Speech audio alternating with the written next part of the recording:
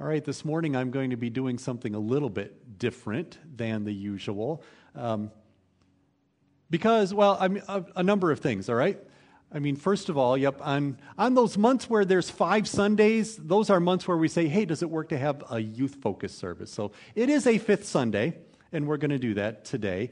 But also because I'm doing something a little bit of a Halloween theme that's going to go here today. So if you're into Halloween, and let me give a bit of background, because, you know how Halloween works in our time and in our culture today. Kids put on costumes and they knock on doors and they go trick-or-treating, or, you go to a corn maze and you get lost and do all that, or you go to a haunted house.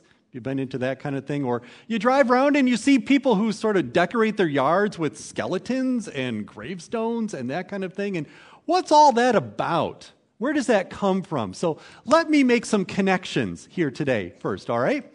Halloween. Let's go back 500 years, just to pick a place to start. 500 years in Europe, mostly Western Europe, where there was just one church there, the Roman Catholic Church. And they had a lot of different holidays that they celebrated in the Roman Catholic Church. One of those holidays was a day called All Saints' Day. All Saints' Day is November 1 every year. And there are Catholic people that still celebrate that. All Saints' Day being the day that, in that tradition, you would remember and commemorate all of the saints who are a part of the church. And the Roman Catholic Church at that time would, canonize their saints, and they had the whole list of who the saints were and that kind of thing. And most of these saints, all of these saints, are people who lived in previous generations. So they lived by their example, and then they died and passed away. But the church remembered them. And then November 1, All Saints' Day, the day to remember all of the saints. Somewhere in there became another thing that they remembered and commemorated, remembering that all the saints that had gone before had passed away. The night before that then, or the day before All Saints' Day, they would have All-Hallows Eve. And that's the day when they would commemorate the death of the saints, sort of like the night of the dead in that sense. And that's where the tradition goes back and begins, where the church was remembering the death of the saints that went before them. So it was kind of that night of the dead thing that came about that way on All-Hallows Eve. Where costumes and candy came into it, I have no idea. So, you'll have to Google that one out for yourself to see where that came from. But that's sort of the background behind Halloween. It was remembering the death of all the saints who had gone before us. So there is something about death that's involved with that. Something else that happened on All-Hallows Eve that is a remarkable event that we remember, though, too, that a certain Roman Catholic monk 500 years ago, a guy named Martin Luther, picked that day, All-Hallows Eve, October 31, as a day to state something of where he was at with what he believed in his identity as a part of the church.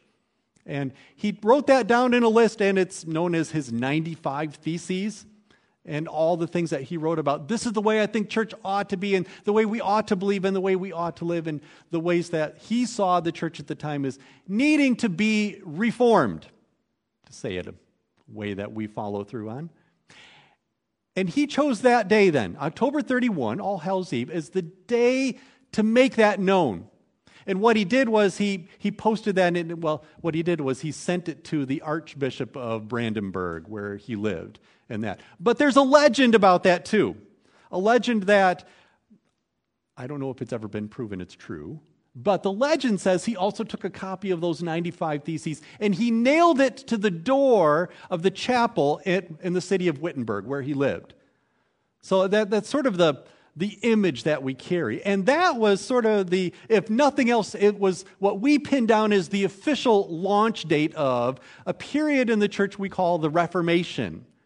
On October 31, 1517 was the year that Martin Luther did that and started this period of Reformation in the church that sort of connects with this time of year, and we do that. And he chose that day to do it.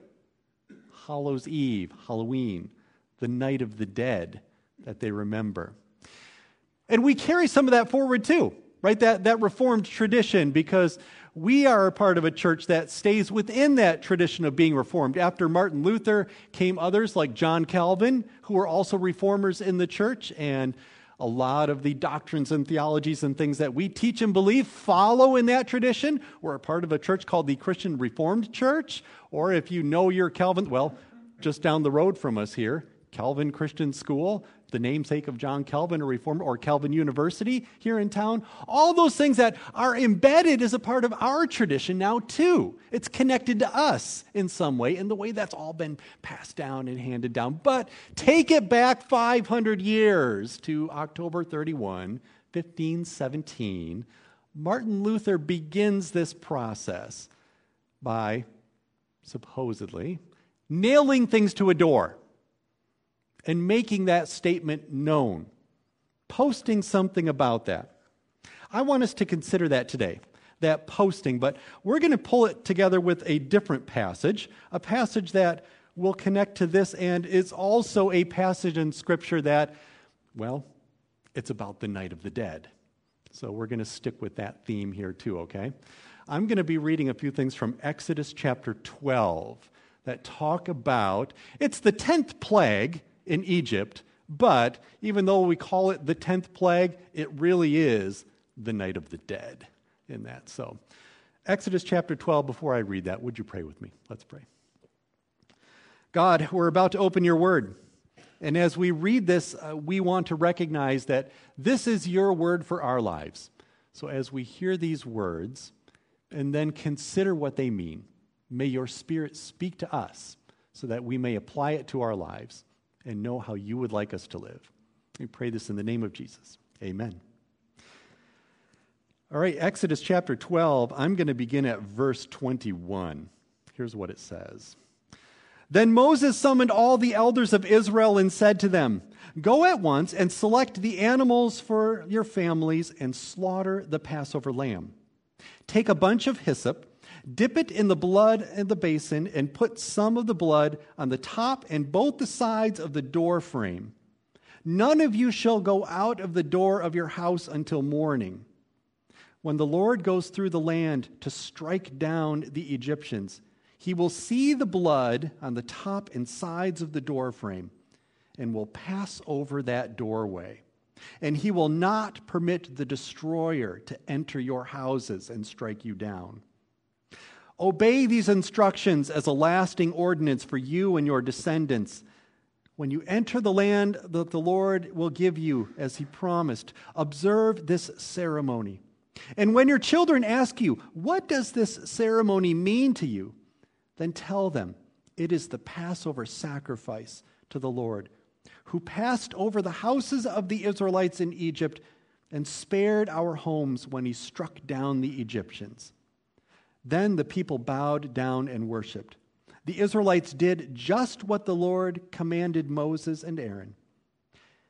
At midnight, the Lord struck down all the firstborn in Egypt, from the firstborn of Pharaoh, who sat on the throne, to the firstborn of the prisoner who was in the dungeon, and the firstborn of all the livestock as well. Pharaoh and all his officials and all the Egyptians got up during the night, and there was loud wailing in Egypt, for there was not a house without someone dead." This is the word of the Lord. Thanks be to God. So what do we make of this one? The night of the dead. And did you notice it also has a little something to do with what you put on the door and what that means? So I've been thinking this week about that, about the ways that we post things and that. Something tells me, and I guess I wouldn't know for sure, but I'm going to guess that if Martin Luther were alive today, right, if Martin Luther lived in our time, he would not be nailing things to doors, because that's not how we post things anymore in our world. What do we do now? I think if Martin Luther lived today and he wanted to start a reformation in the church, he would make TikTok videos or maybe record a podcast, right? That's how we get those statements out in our world today. in thinking about that. That's how you make a statement of identity for the community to see, for others to see. We do it a little differently now than they would have done back then. I think that's significant because Martin Luther did something in his own way, in his own time, that all of us still do in our own way, in our time. It's not unique what Luther did, just by posting something about who he was and what he believed. I mean, what was unique was the way he did it, but we all do it too. We all have ways of posting something about ourselves. So I want us to think a little bit about that today. Think a little bit about what it is we're posting and how we do that and what those things really say about me. What does that have to do with my identity? So how do we post things today? Well, so much of this takes place in social media, right? For those who are older, you remember the dial-up internet, America Online, MySpace? Anyone? No, that's a little too old. Okay, there's a MySpace person here. The big one, I think the big first one that came along then was Facebook. And I'm going to understand that really, I'm talking to the over 40 crowd when I'm talking about Facebook, because that's kind of where that's gone, is being it's an older person's thing with that. But there are some older people here who that's still a thing, right? I still sort of post things on Facebook and do that. I'm guessing maybe there's sort of this crossover that still happens with Instagram, if that's still a thing, that people do some of that. And for those who are younger than 40, there's the whole TikTok thing that's sort of come around. So it's still ways that are out there. But what we do with these things is we post things about ourselves and our own identity for others to see. And it's not just social media that does that, right? Think of all the different ways that we post things about our identity, about who we are. What you choose to wear and the fashion you have and the clothes you wear says something about your identity, posting that for others to see. Or the way that you decorate your room or your house or that kind of thing is a posting of, here's something about who I am. Our identity. The kind of car or truck you choose to drive says something about your identity, posting that. There's all kinds of ways that we are people who post our identities for others to see. In this world of social media, I was intrigued by one that came along relatively recently. So there's this thing called Be Real. It was 2020 when that one started. So it hasn't been around a long time. I was intrigued by this one because it works differently. So if you're not familiar, if you've never heard of this one before, Be Real is it's a social media app that you get on your phone like the others, and you create a profile for yourself like these others, and you connect with other friends on social media like you do with others. But the way Be Real works is that you get a notification on your phone at a random time of the day, can be whenever, and then, is it 2 minutes? Okay, thanks. 2 minutes. You get 2 minutes to use your phone then to take a picture of whatever it is you're doing right then, at that exact moment. And then it posts up on Be Real. And you see, everyone, all of your friends you connect with, they get the same notification at the same time. So that whatever you're doing right then is posted, and then you can scroll through and see what all of your other friends happened to be doing at that exact moment, at the same time. That one intrigues me because even by the name, Be Real, it says something. Here's what it says, and here's what they were after. And that company was founded by two French guys who talk about what it is they made and why they made it. And Be Real was an attempt to go after what it is that they saw on so much of the rest of social media as not real. Staged, right? That in so many other ways on social media, we post things that, well, it's not really us, or it's not most of our experience. After all, I mean, you scroll through Facebook and you see people posting pictures of happy families and friends, and they're smiling and laughing and they're having a good time together. Nobody on Facebook posts pictures of their family having an argument or not getting along. But we have real families. Sometimes we argue, right? Sometimes we don't get along. But what you put up on Facebook doesn't really show that side. It's not the real side of things. It's just what we want to project. It's what we want people to see. I've talked about this a lot. My hobby is cooking. I love kitchen things. So Instagram is, look what I cooked. Look what I was able to make today.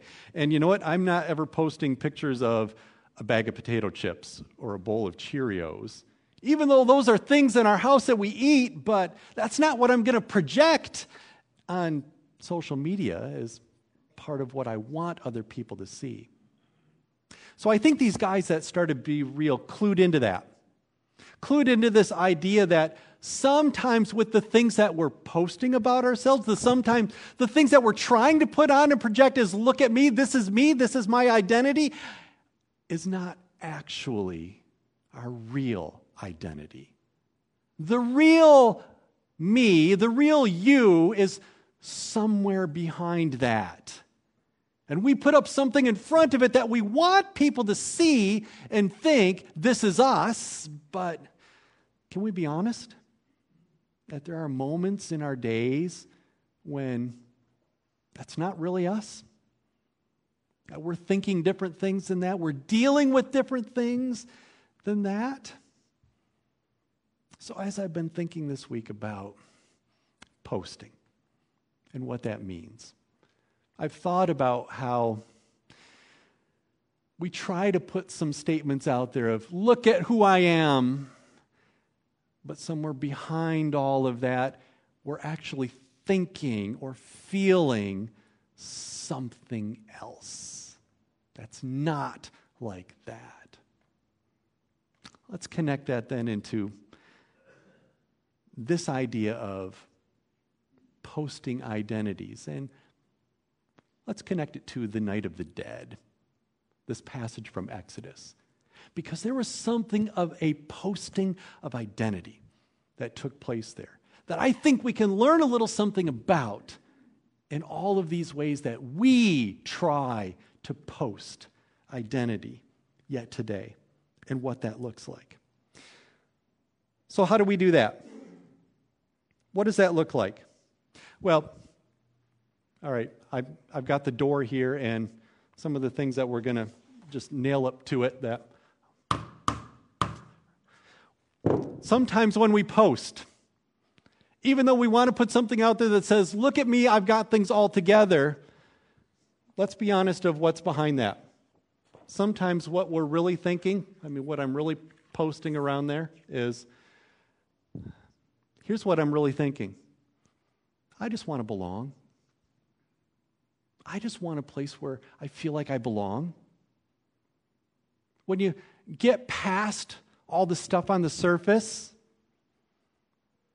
I think sometimes that's what we see beneath it. And seeing beneath it, by the way, God's there. God knows what's really going on when I'm thinking.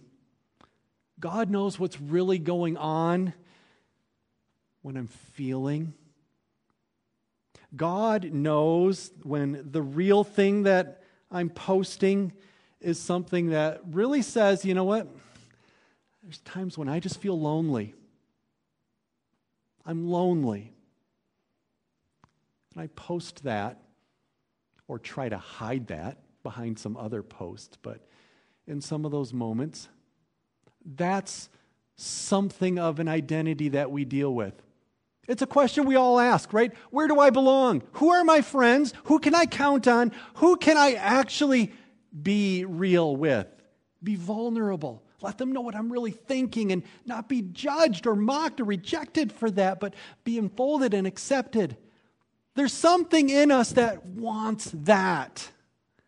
And we carry that as part of our identity, don't we? An identity somewhere inside where I think all of us, when we get down to the heart of it, we would have to admit, I just want to belong somewhere. I just want a group of friends where I can be who I am. And that's good and enough. We post something like that. And God sees that. God sees that we carry that kind of identity. We're asking those kinds of questions. We're struggling with those kinds of things. We go another one in, right? and putting some stuff on the door. Sometimes our posts get to the end of just wanting to know it's going to be all right. Sometimes that's an identity that we're holding on to, something that's defining us. I just want to know I'm going to be all right, that it's going to be all right.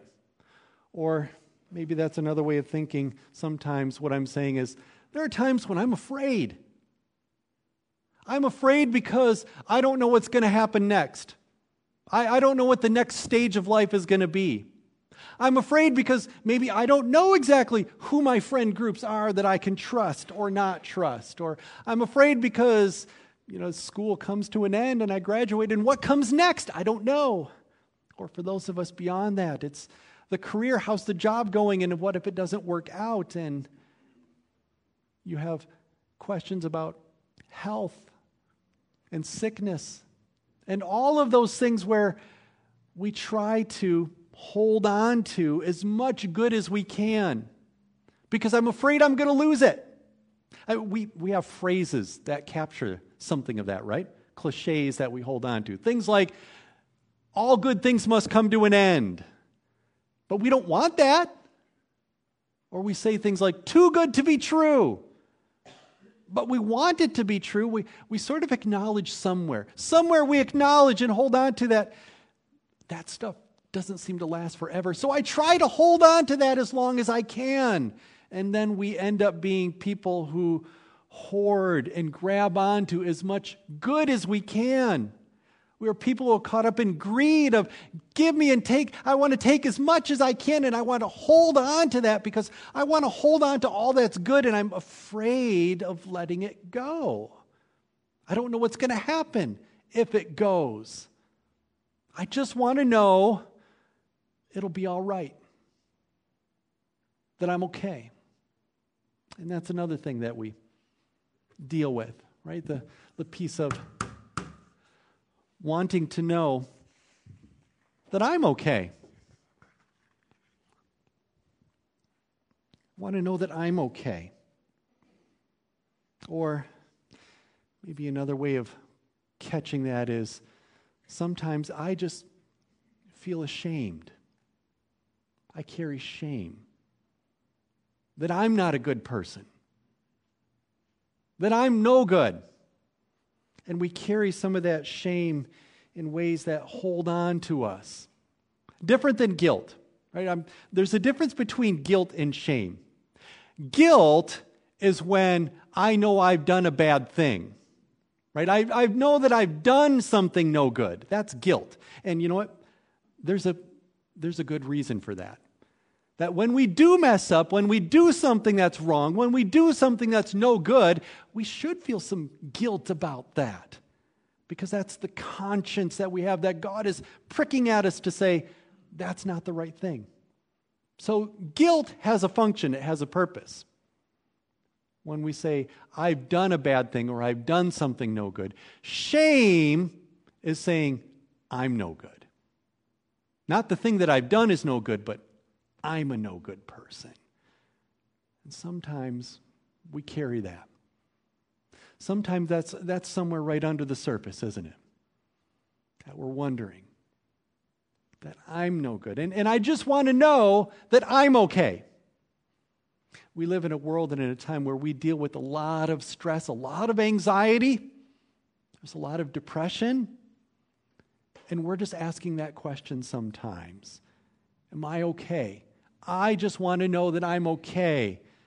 And we deal with the shame that comes along with that. So I think you get behind what it is that we really project and post about ourselves, and you really get down to what's real, somewhere beneath it, the places where God knows. God knows what we think. God knows what we feel. Let's be honest that some of these things are the things that we carry around underneath that. So God comes to his people, the Israelites, right? They're slaves in Egypt. And they're held in captivity. They're being made to do work that they don't want to do. And they're carrying an identity that goes along with that. an identity where as slaves they know, we don't belong here. This isn't a place where we belong. We're being forced to be here. But they're carrying that identity. They're carrying an identity of everything's wrong in our world. I just want things to be all right, but everything's going wrong. If you go back in the Exodus story and hear how that begins, that as the Israelites were growing as a group of people, the Pharaoh, the leader of Egypt at that time, started killing off all the boys so that they would shrink in numbers and not get too big for them to manage. Their world was falling apart. And they're carrying something of that identity. Our world is turned upside down and I'm afraid. I just want to know it'll be all right. The Israelites at that time are carrying some shame. They're slaves. They're nobodies. Their lives don't count for anything because they've been branded as worthless slaves. They just want to be okay. God comes to his people when they are slaves in Egypt, and that's what they've got posted on them. That's what they're thinking. And so God comes and he brings about this ritual that they commemorate, the Passover. Something that not only is it the 10th plague, the night of the dead, when the Pharaoh finally sets them free. Not only is it that, but it's also a statement of identity. Because the Israelites commemorate this event. They keep doing it every year, this Passover, because it has to drill into them. There's another identity. That's what Passover does. It gives them a new identity. And they have to be reminded of that over and over. If you know the Exodus story, after they cross the Red Sea and they're out in the wilderness, how many times do they find themselves, the people saying, you know what, let's just go back. Let's just go back to Egypt. Let's go back to this identity. Let's just go back to that. And God has to remind them over and over again, that's not you. I didn't make you to be that. That's not the person I want you to be. It's not how you were created. So Passover gives them a new identity. That God makes a way for them to be something different, something more. And it's restored in the New Testament. You know, the blood that they paint around the door frames so that death would pass them by, pass them over. That becomes fulfilled in Jesus. That Jesus is the one who becomes that Passover lamb, who then takes all of this identity that we carry, all those things that we hold on to somewhere beneath, and all those things we question about ourselves, right? Those questions of, I just want a place to belong, and I want to know it's going to be all right, and I want to know that I'm okay. And Jesus takes all of that and says, you know what? You don't need to be that person anymore. Jesus gives a new identity in place of that. So even though, we've nailed some things to a door here today, there were a different kind of nails that went through Jesus to take this identity and make it something different. So instead of wanting a place to belong, Jesus takes that and he says, here's the person you are now because of Jesus. Now you are a person who's accepted. And I'm accepted just as I am. Jesus does not place conditions upon having to do the right things or being the right person or follow all the right rules or checking all the right boxes. Jesus says, the person you are right now is accepted. Jesus accepts you as you are. And so all those questions of, but where do I belong? I just want a place to belong. Jesus says, you belong to me. You belong here. You belong in his family with him. He gives you that identity, a place to belong, a place to be accepted, not as something you're not, but for who God made you to be, as you've been created. Then, just wanting to know it'll be all right, being afraid, Jesus says, you are loved. And you are loved unconditionally, and you are loved eternally. That Jesus goes to the cross because of love. Here's what he says about that. What the Apostle John writes about that in 1 John 4. He writes this. And so we know and rely on the love that God has for us. God is love. Whoever lives in love lives in God, and God in them. And this is how love is made complete among us, so that we will have confidence on the day of judgment. In this world, we are like Jesus. There is no fear in love, but perfect love drives out fear. So that old identity, the one that says, I'm afraid that I'm going to lose all that's good. Jesus says, you don't have to live with that identity of fear. Instead, I am going to give you an identity of love. And it's a love that cannot be taken away. It's a love that sticks forever as a part of who you are. So, I am accepted just as I am. I am loved unconditionally and eternally. And instead of just wanting to know that I'm okay, Jesus says, you know what? I'm forgiven. I'm forgiven completely. That all of that shame that sometimes we deal with, right? The shame of I'm a no good person. I'm not good enough. I can never be good enough. That Jesus says in place of that, it's all right. You don't have to be perfect. Because Jesus takes all of our imperfections and brought that to the cross. And in place of that, Jesus gives us his perfect righteousness. So now when the Heavenly Father looks down on you, when God sees you, he doesn't see your sin, even though we're still broken people.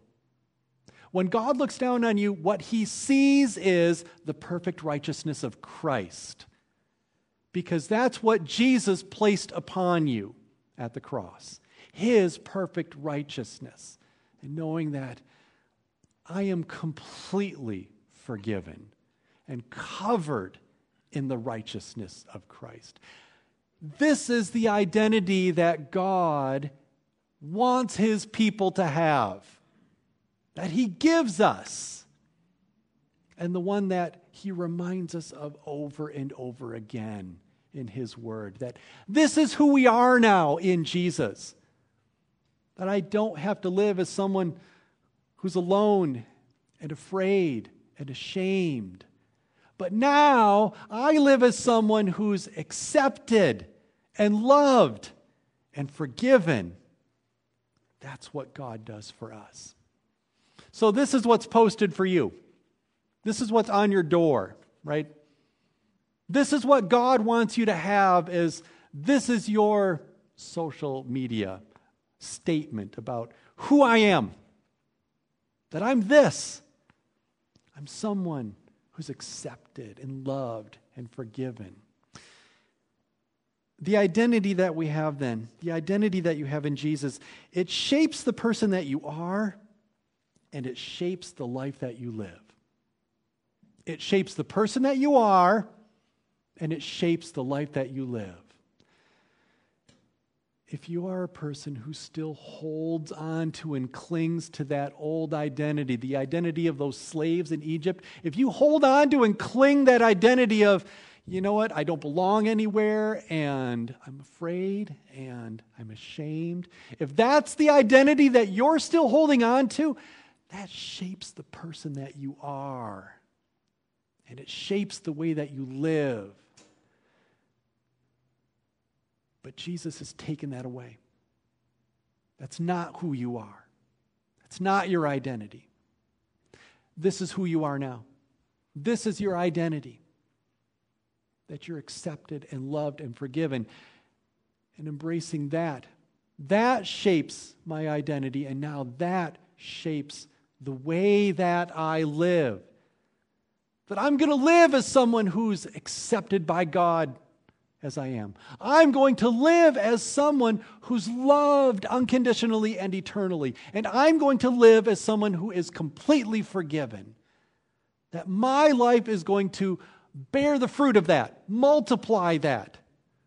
That I'm going to live in ways that embrace that as my identity, and that's going to spill over for others to see too. Knowing that God has given them that identity as well. Something posted upon us. So in all the ways you think of posting who it is you think you are, keep bringing it back to what Jesus has done. Keep remembering that the identity you have in Jesus, the person that you are, shapes the life that you live. So live as God has identified you to be. Let's pray together. God, thank you for the gift of your word and the way that you remind us in your word of who it is that we really are. God, we're sorry for times when we keep hanging on to the wrong identity. We keep hanging on to the things that you've taken away from us. We're sorry for doing that. God, help us to remember. Help us to live into it. Just as those Israelites kept wanting to go back to Egypt, wanting to go back to the old, and you kept leading them forward, saying, no, that's not who you are anymore. Now you're someone new and different because God has redeemed them and saved them. God, do that with us too. Whenever we look back and want to cling on to all those old ways of thinking about ourselves, ways that are wrong, remind us of who we are in you because of what you've done for us. May that not only shape the identity that we have, but may it also shape the way that we live. I pray this in the name of Jesus. Amen. Would you please stand? Let's declare this together to God.